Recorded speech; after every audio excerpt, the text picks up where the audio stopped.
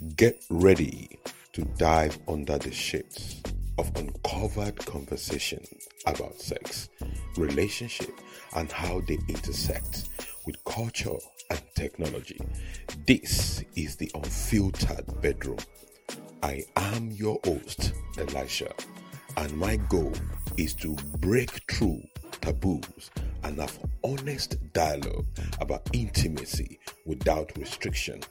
On this show, I will unpack all things bedroom related in a candid way, from politics to religion to social norms. We will examine how society influences our private moment. I will discuss how technology is impacting dating, sexuality, relationship, parenting, and for better or worse. No topic is off limit. I will peel back the shit to explore exciting, awkward, and deeply personal truth about sex and intimacy. It is time to get real, speak freely, and gain insight that will challenge you how you think about sex and relationship. This is the Unfiltered Bedroom. Hi, and welcome to episode 1 of Unfiltered Bedroom.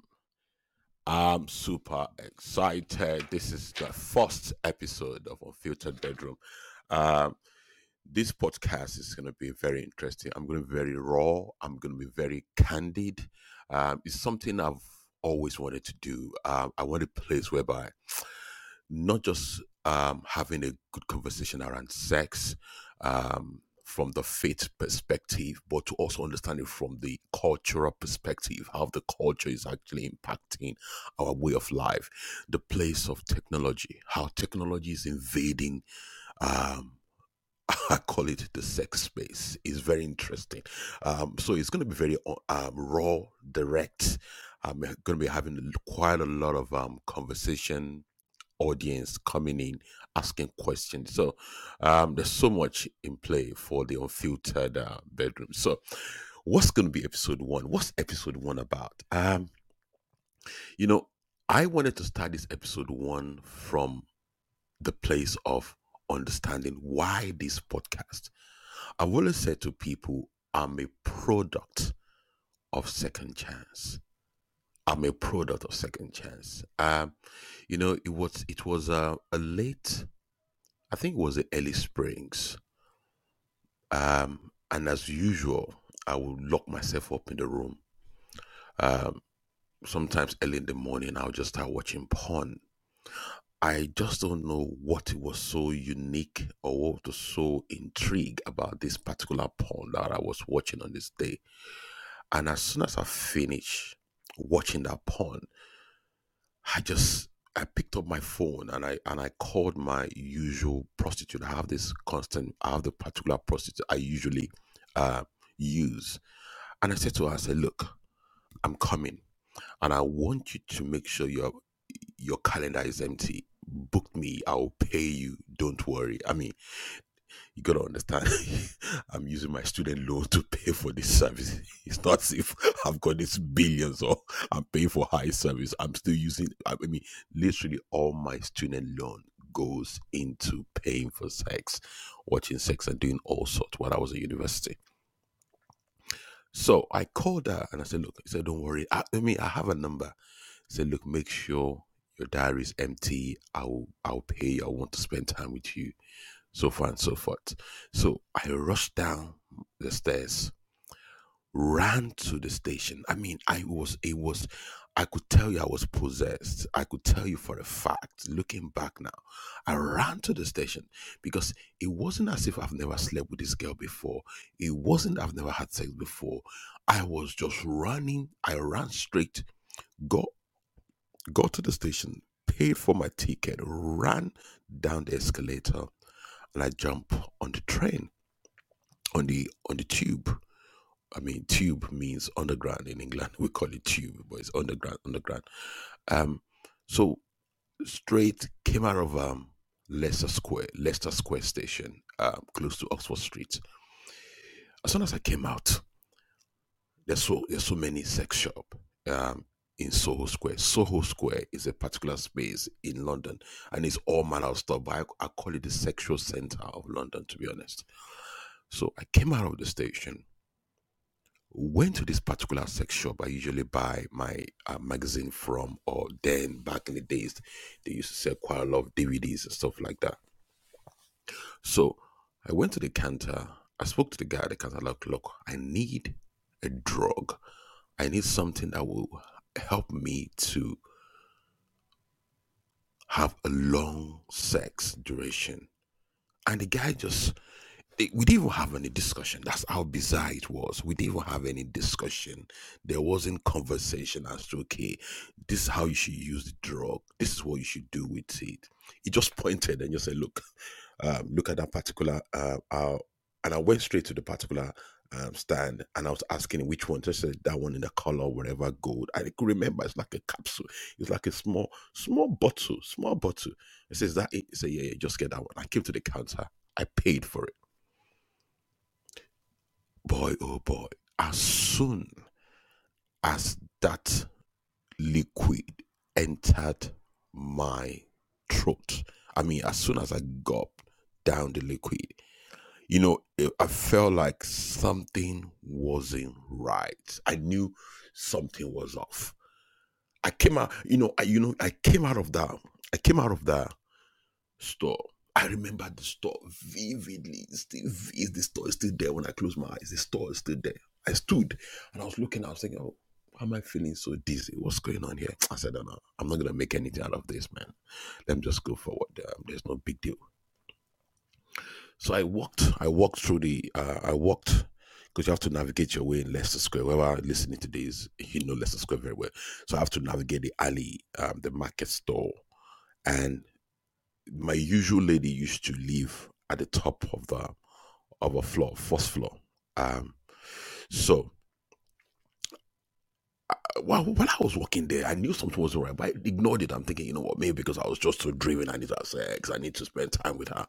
I got to the staircase. As soon as I got to the staircase, I knew something was off again. I was struggling to climb the stairs. I knocked on the door. She looked at me. She said, are you okay? I said, yeah, I'm okay. And she shoved me on the bed. He said, are you okay? Are you ready to go? I said, yeah, I'm okay. I don't know what, I was just rambling. I didn't know what I was saying precisely, to be honest. So, I know we had sex, but I don't know where I was. I didn't know what was going on. I don't know what was taking place. So here I was lying down on the bed, and I had knock. It's so funny. You call someone that make sure your calendar is full. Yeah, you've got a customer. As this world, it's so bizarre. And I said, oh, please stand up. I've got a customer. I said, okay. And she pushed me out of the door. She said, just go. And I was struggling big time. I was struggling. I didn't know whether I was going left, I was going right. I was struggling. I think it was probably about 10 years after my freedom that I went back to the particular spot. This particular spot, I can never forget it till I leave this earth. I will never forget it. I held onto the pole. I knew I was holding, because then I couldn't walk. I knew passerby was asking me, are you okay? I said I was okay. I didn't know whether I said I was okay one or twice. Before I knew what was going on, I was just sleeping, holding the pole. Bam! I was on the floor. And that was it. I think I heard noises, call ambulance. But that was it. The next thing I remember was when I came back to my consciousness. And when I came back, I find myself lying on the hospital bed. And when I opened my eyes, I was trying to move my hand. I saw drips. Like, what? I looked around the bed. There was loads. I mean, there was loads of doctors. I was trying to remove the drip. Said, no, no, no, no, no, no. And they were asking me, the doctor, I think it was the head doctor then, he said, are you okay? I remember the voice clearly as a day. He said, why do you want to commit suicide? I'm thinking, I said, no. He said, yes. He said, you took poison and we're trying to clean out your system and to ensure that you can go back home. Is there anyone we can speak to? Is there anyone we can call? I'm thinking, what do you mean? What in the world do you mean I took poison? I could not understand the word. So the guy keeps saying, please, do you have anyone we can speak to? Who can we call? We need to speak to someone. I said, no, I don't have anyone. I live alone. Then I used to live with my younger brother. It's late now. Bless his memory. And I was lying there. And it's okay, we have to keep you under observation to see what is going on and to just ensure that you'll be okay before we can discharge you. And while I was lying there, different doctors keep coming and kept saying, why do you want to kill yourself? Why do you want to kill yourself? You know, so I got back home on that day. I left the hospital, but while I was on the hospital bed, there was an observation. I realized that my entire palm was all green. Everything was green. I couldn't understand my toe, my nails, everything was green. I'm thinking, what is this? And I spoke to the guy. The guy said, oh yeah, like we said, you took poison and we're trying to ensure that if we discharge you, you'll be okay. And it will take probably about 24 to 48 hours for you for your system to be cleaned out. So they discharged me. I mean, I was outside thinking, I was waiting at the bus stop asking myself, what just happened? What just happened?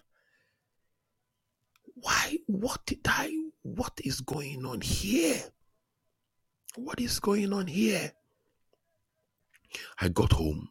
My brother, I mean, he didn't even ask me where I was, what was going on. He hasn't seen me for maybe a couple of hours or something like that.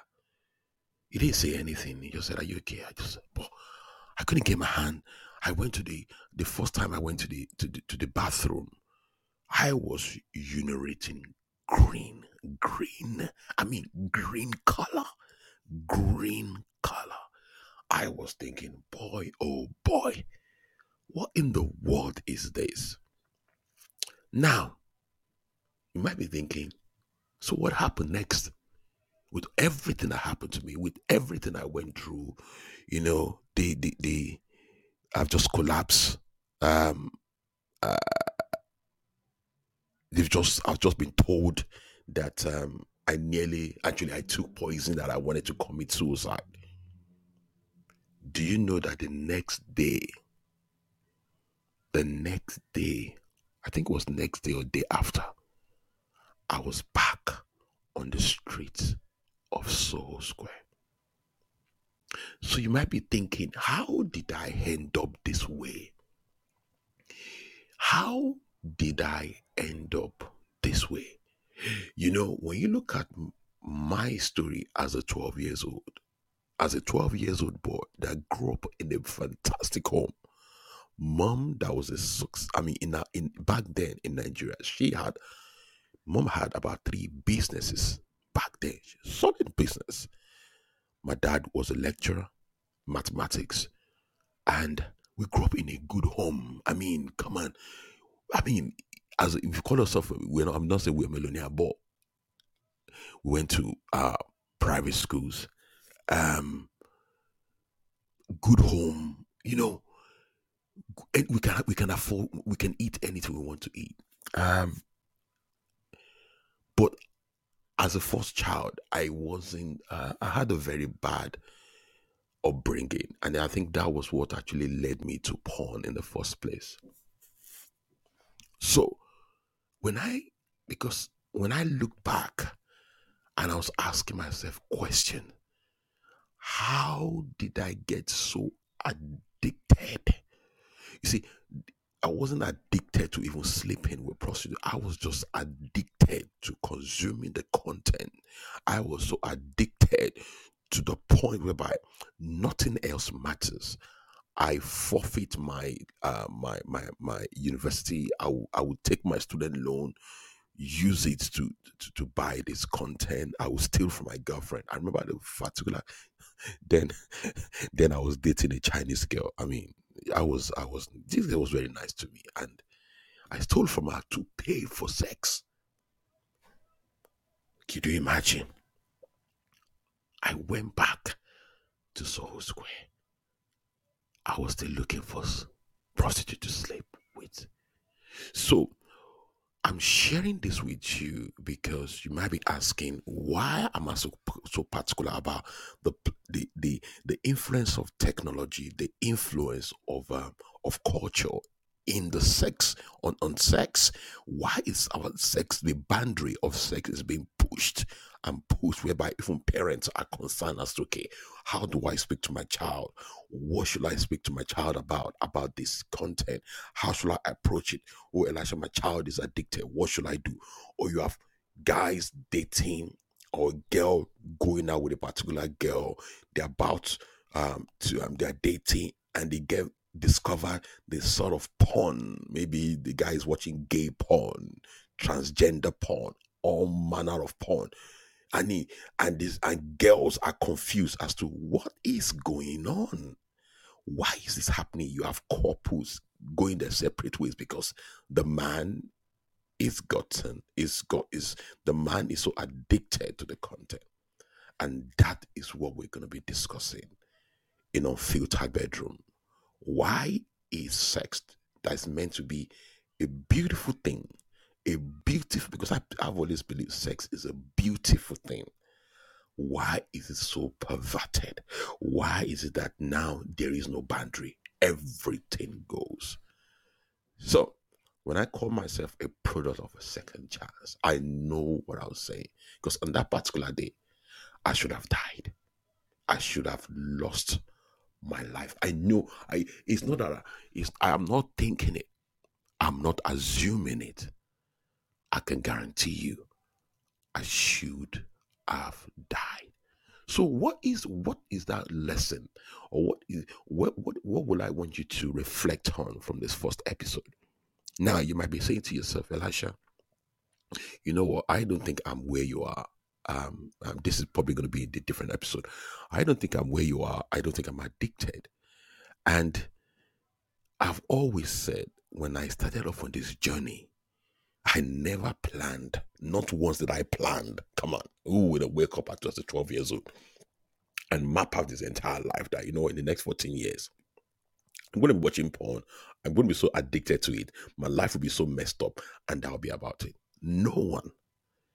But that was what happened. And when I said to people, look, what seems trivial, what seems, it seems as if it's not going to impact you now, you are just on a slippery slope. I mean, it's a step towards destroying yourself. What should I do? How should I go about it? My job is to tell you to take time to reflect. I really want you to reflect on. I really want you to just reflect on your action and ask yourself, what would my next 5 years to 10 years look like? Or my next 6 months look like if I keep on going this way? What will happen? Because if you can answer that question or reflect on that question, I believe it will give you a different mindset as to what you should do and what you shouldn't do, or how to review your life going forward. So this is where the episode 1 for me will be ending, and I hope we're going to be having more of this discussion. It's going to be interesting. Believe me, it's going to be interesting. I'm excited. I'm excited that I'm just excited because there are many things I'd like to share. There are many things I'd like to talk about, which I believe being raw and being candid is a way to be open, to be vulnerable to the audience, to let you understand that, look, I've been on your path before. I understand what you're going through, and to just see different angles and come to a conclusion as to how do we then go forward? How do we manage our life going forward? And I hope you'll be with me on this journey. So thank you so much for taking your time to listen to me, and I'll see you in another episode.